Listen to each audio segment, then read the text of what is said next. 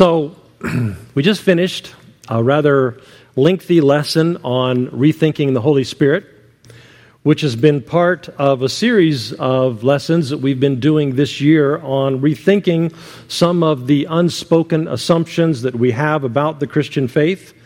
And at the end of the last lesson, I began to speak about how to experience firsthand spirituality, to move away from secondhand or institutional religion, we have to face down some of the instincts that are hardwired into our brains. And to do that, our tradition teaches, there are a body of practices that cluster under the heading detachment, or the spiritual practices of detachment. And I said our next lesson would be a look at those practices, and it will, but we're not going to start that also rather lengthy lesson quite yet, because I have a few mini lessons, 1 to 2 week kinds of lessons, and then we have Advent coming up pretty soon after we get through Thanksgiving, and I'm also hoping to let you hear from a few other voices in our community besides my own. So we'll start that lesson on detachment probably after the new year.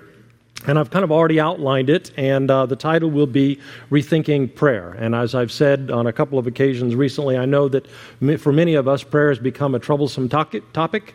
Many of us have simply stopped praying because we don't have a narrative that's associated with it that makes sense for us. So we'll start looking at that in the weeks that are coming up.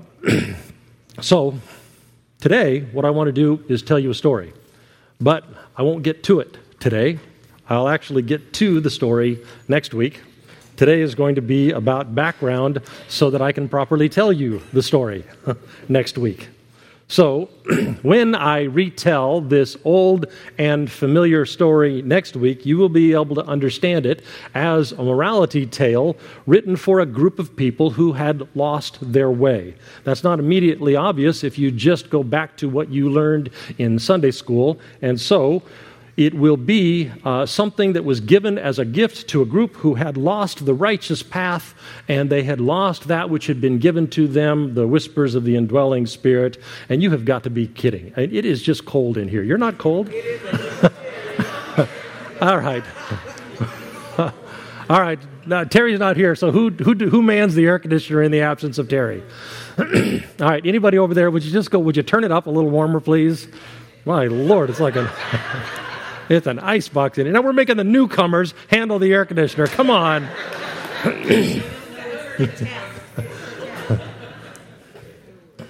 All right.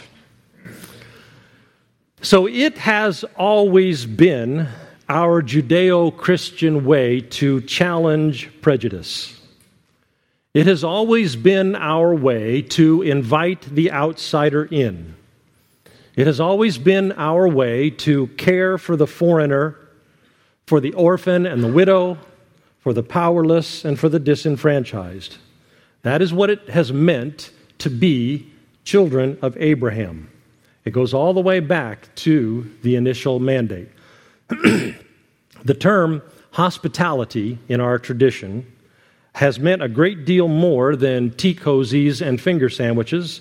Hospitality has always been code word for inviting in those who were on the outside. And hospitality in our tradition has always meant more than social manners. It has been our way to be hospitable.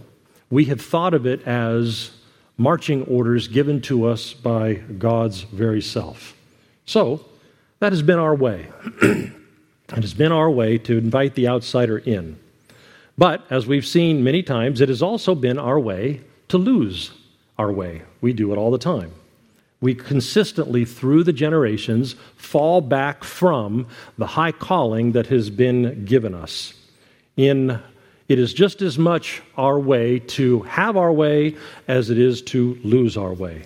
But again, as we've also said, it is also just as much our way to find our way once again after we've lost it as it is to lose it in the first place. So, it was during one of those losing our way and finding it again times in our history that the story I'm going to tell you next week has come to be. But first, the historical context. In the 6th century before Christ, the people of Israel found themselves overrun by the Babylonians. As we've seen in other lessons, when you look at the river valleys in the Middle East, you see that there are big rivers to the north of Israel, a big river to the south of Israel, and a teeny tiny river that runs through Israel.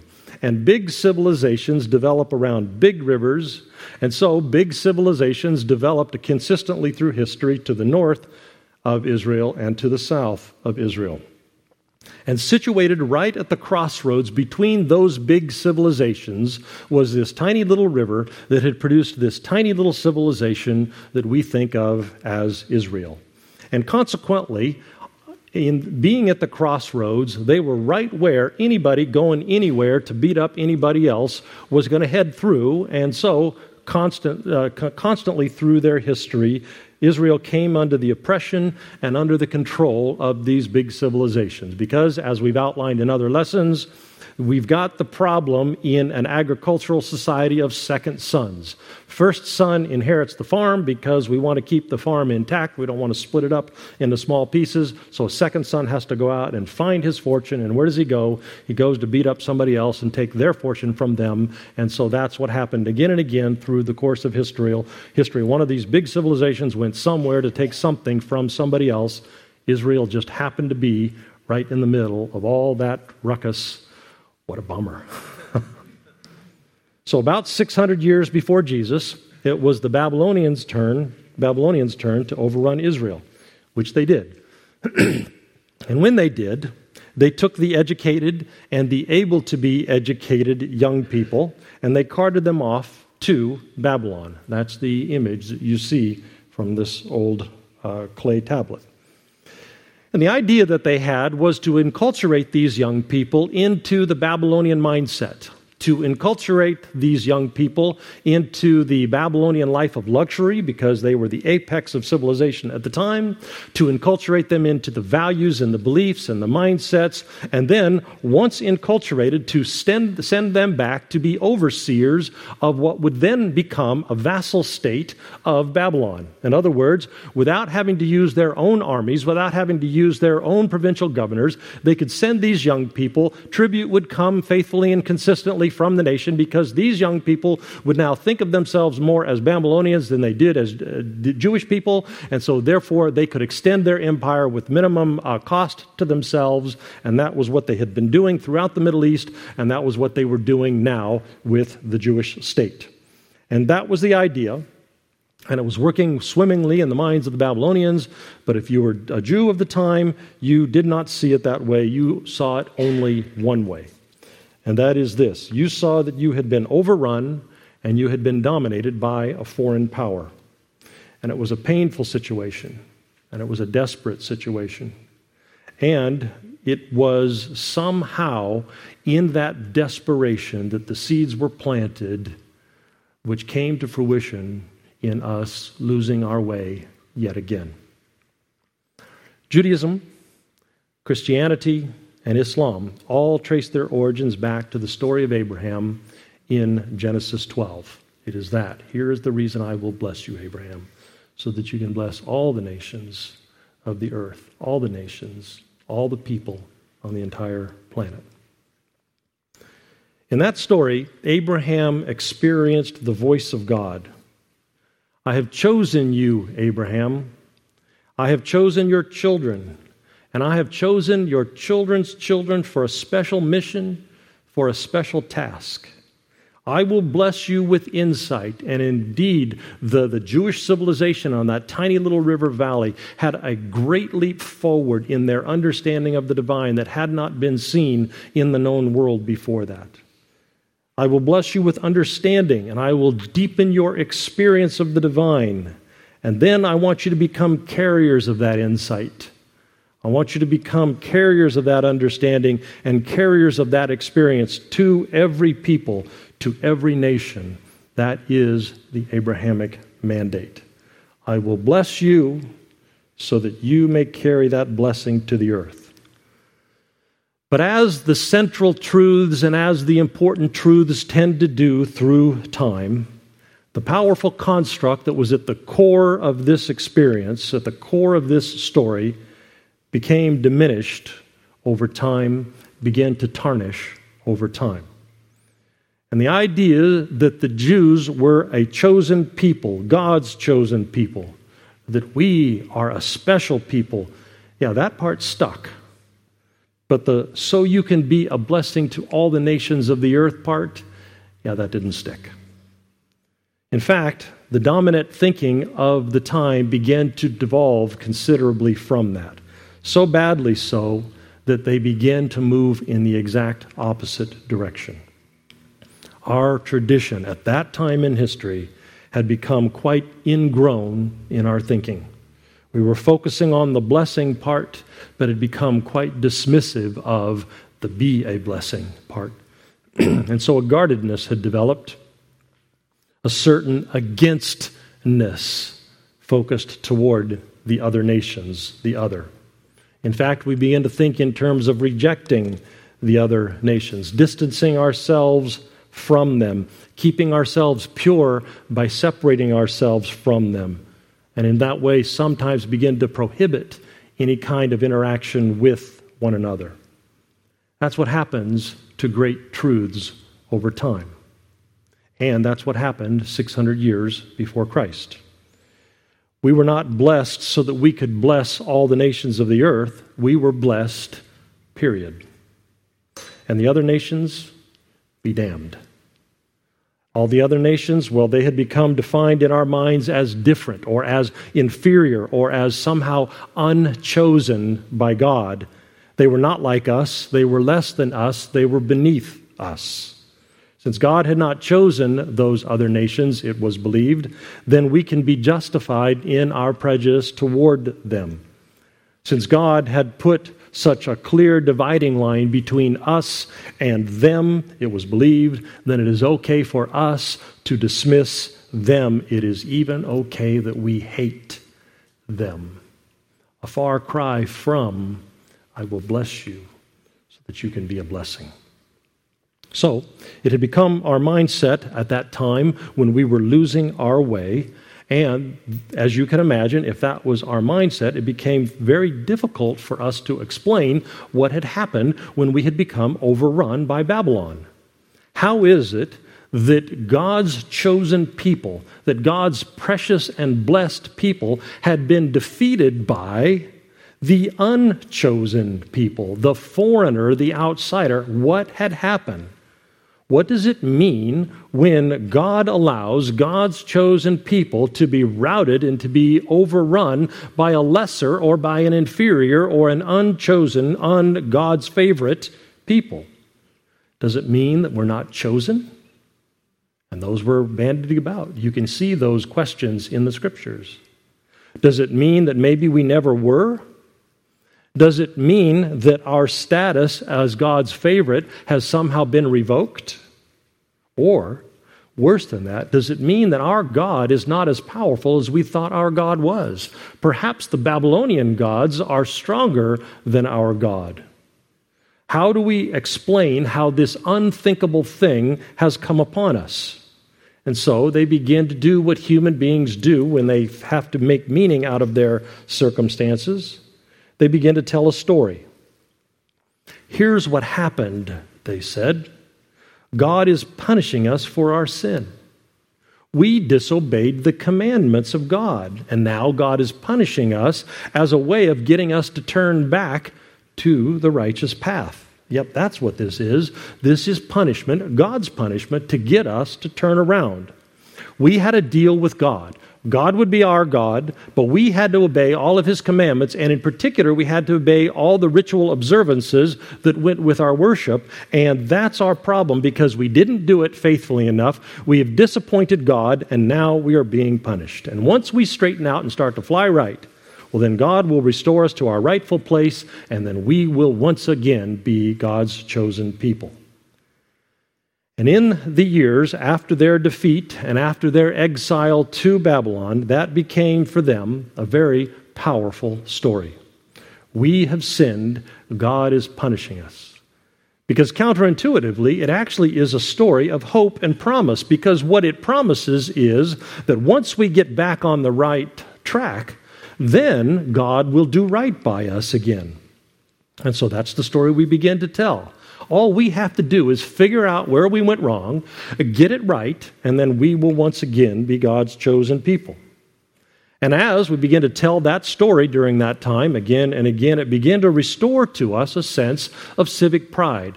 That's right. Once again, we are God's chosen people. We still are. We just lost our way, but we're still God's chosen people. We're still the best nation on the earth. We just have to get back to doing what God told us to do. Now, if you have been part of any organized religion for any length of time, even if you have never been carted off to a foreign land, and even if your national pride has never been destroyed, you have nevertheless seen this pattern before. It goes something like this. We had a profound and very real and very powerful spiritual experience. We were deeply blessed in our religious life, and we told ourselves that it was God who was blessing us. We told ourselves that God loved us. We told ourselves that God cared for us. We told ourselves that God was available to us. Perhaps we saw things happen in our lives in a very real way. Perhaps there was healing to our souls, or healing for our bodies, or healing for our marriages. Maybe prayers were answered. Maybe we were invited into a community that was loving and kind, and we felt like we were part of something that was bigger than ourselves. That often happens in the religious life. Maybe we felt like we had a contribution to make, and we were positioned to receive the contributions of others. We were part of something. We were experiencing something alive and something real and something meaningful. And then things changed. Instead of being on the top, we found ourselves on the bottom. Instead of being in the flow, we found our religious life had somehow become stagnant. Instead of feeling alive, we were feeling quite dead. Instead of feeling accepted, we were feeling deeply rejected. Really, instead of having faith, our lives became dominated by doubt. And what those people of Israel did 600 years before Jesus, we do all the time. It's our sin. That's the problem. It's our sin. We did something wrong, and now God has removed his blanket of grace. We did something wrong, and now God has removed his blanket of protection, or his covering of blessing, or even God has removed his very presence. Now, as a minister, I can't tell you how often I have to go up against this instinct in people's lives. Troubles come into our lives, or our religion becomes stale and stagnant, maybe uninspiring. And instead of seeing the vast horizon of possibilities that of any factor that could be in play, we fixated on some sin that we have committed that has removed God's blessing. I did this, or I turned the wrong way there, or I'm somehow bad, or I somehow screwed this thing up. And that's such an easy go-to explanation when we are in times of trouble, because every one of us at all times in our lives can always point to some shortcoming. Every one of us at all times in our lives can always point to some failure or some sin or some bad thing we've done. It's always there. So it's a great go-to explanation, because you can always find material to use of something that I've done wrong. But if we reflect for a little bit, it's good to ask ourselves the question, how then do we explain the times when things are going well? Because things do go well. We do experience the divine life, and we do experience the divine light. We do experience the life of the community. We are being part of something that is bigger than ourselves, and oftentimes we are at the top instead of being on the bottom. So how do we explain those times when there is always shortcoming in our lives? When there is always some kind of sin, some kind of failure in our lives, how do we explain those times when somehow things are just going along swimmingly? Because this is an ever-present reality. But that doesn't tend to occur to us in our times of pain. For some reason, it is our basic instinct to say, in the times of troubles, it must have been my sin. You might have heard me do that diagram where somewhere down the pathway I hit the middle, it says, there is inside of us each this deep sense of existential shame. There is something wrong with me, something bad wrong with me.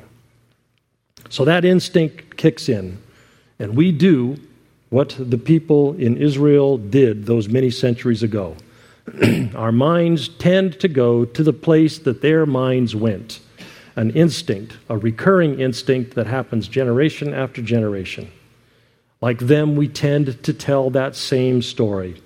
If I'm explaining my pain, it's probably God's punishment. And the corollary to that is, as soon as I figure out what the problem is, and I straighten it out, and I figure out what God wants, then I can set it right. That's what I do. That's what I'll do. Yep, that's what I'm going to do, so I'll redouble my efforts to do things right. I will read my Bible. I hear that's a good thing. I will start praying more. I'll treat my husband right. I'll quit looking at smutty videos. I'll stop drinking as much. Yep, that's what I'll do. And then God will come back to me. What a relief. I've got a plan now. I feel better already. And this is a very common religious mindset. And it would be great if it worked, if it was true. But as most of us have seen, when we do straighten out and fly right, things don't always get better. And as we'll see in this story, that's just not how life tends to unfold. Straighten out and fly right is something of a flawed strategy. Now let me hasten to say, do your best to straighten out and fly right. There are certain principles in play. When we straighten out and fly right, things tend to go better for us. But what it doesn't do is it doesn't, once again, curry God's favor and remove us from the blanket of His cursing and move us into the arena of His grace and protection. So anyway, as soon as the ancient Israelis told themselves this story, that once they straightened out, God would restore their fortunes. Once they obeyed God's commandments, that God would come to their aid and deliver them. Once they told themselves this story and their civic pride was being restored once again, once they were able to say to themselves, what a relief, we are still God's chosen people. We really are. Oh, that feels so much better. It's not that our God isn't powerful, like we were afraid that might be the case. Again, that's such a relief. It's not that all those nagging thoughts that we were thinking are true. It's much simpler than that. We're just being punished by God, and to get us back on track, all we have to do is just restore back to those things what God has asked us to do, and then He will be on our side. All we have to do is just obey His commandments and do all the right religious things. Well, as soon as they got that figured out, they went to work trying to figure out how they went wrong and how they could get back on track. And their theologians especially went to work double time. What is it, they asked, that we have to do to get back into God's good graces? What are the commandments that we missed? What are the rituals that we somehow failed to perform? How did we get it so wrong in the past? How did we miss the boat? And this is where the story takes a really toxic turn.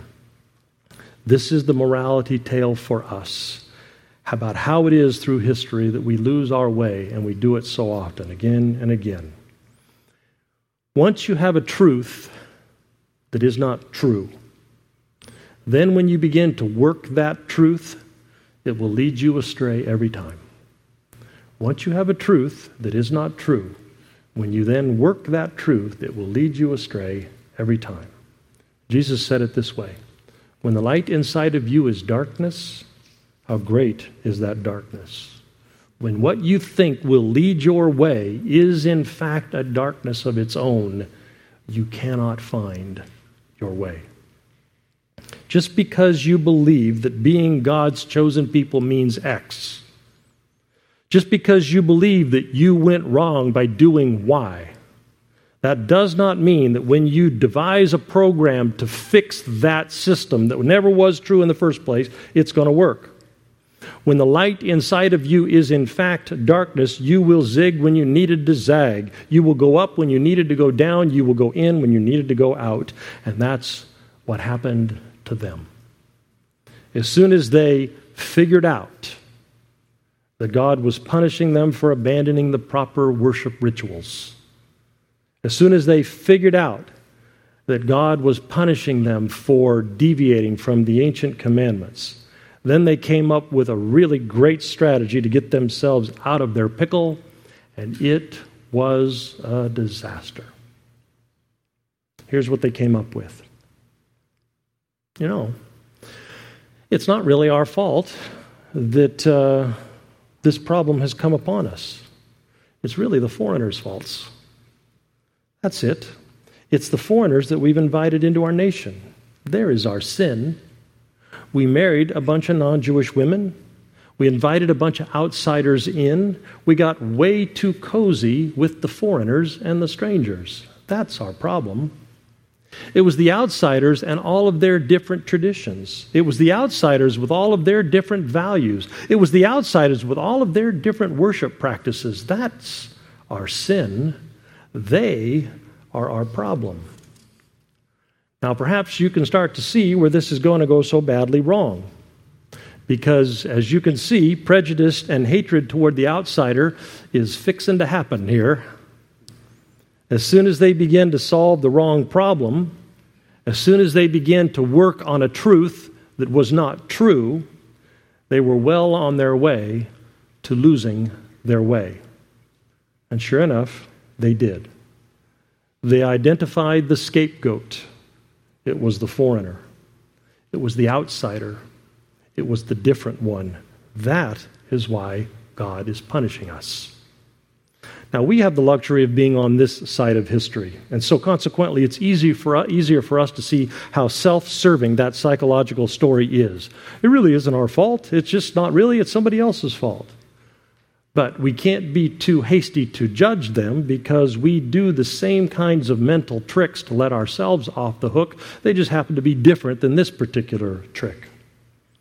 But when they began to work the wrong truth, they fell into the oldest trap in the book, the scapegoating trap. It's somebody else. Somebody else is causing my pain. It's somebody else. It's their fault. It's my wife's damn fault that this marriage is in trouble. It's my boss's fault that I'm so miserable at work. It's the fundamentalist Muslims' fault that I feel so afraid all the time. It's the gay people who have brought down God's judgment on our nation. It's anybody I can think of who is not me. It's anybody I can think of who is not us. That's the problem. That's where the fault lies. The oldest trap in the book, the scapegoating trap, because it just feels so good. It feels so good not to be the one responsible. It feels so good not to be the one at fault. It feels so good to put the blame on the other. Almost doesn't matter who the other is, as long as it isn't me. And so, 6 centuries before Christ, it was the foreigners that they had been associating with. It was their fault. In their minds, it was the very nations that Abraham and the children of Abraham had been commanded to bless. It was when we started blessing them, damn it, that's what got us into this trouble. Foreigners are the problem. And hospitality and the ancient commandment to invite the outsider in and the ancient commandment to care for the stranger, that, they begin to say, that is not what God really wants. We were mistaken. What God really wants is for us to keep them outside. What God really wants is for us to keep them foreign and to keep them strange. What God really wants is for us to be vigilant, to root out all the foreign elements and keep ourselves racially pure and to keep ourselves traditionally pure. It is what God really wants is for us to reestablish the sacred traditions before they came and began to corrupt us. What God really wants is for us to make sure no foreign elements come in and dilute the one and pure way of being God's people. That's what God really wants. All those ancient texts to the contrary, ignore them. here are some new texts. And most of the things that you and I read in the Scriptures about racial purity and about keeping the outsider in were written right after the Babylonian exile. Here are some new texts. Listen to them. And that began one of the darkest times in our history.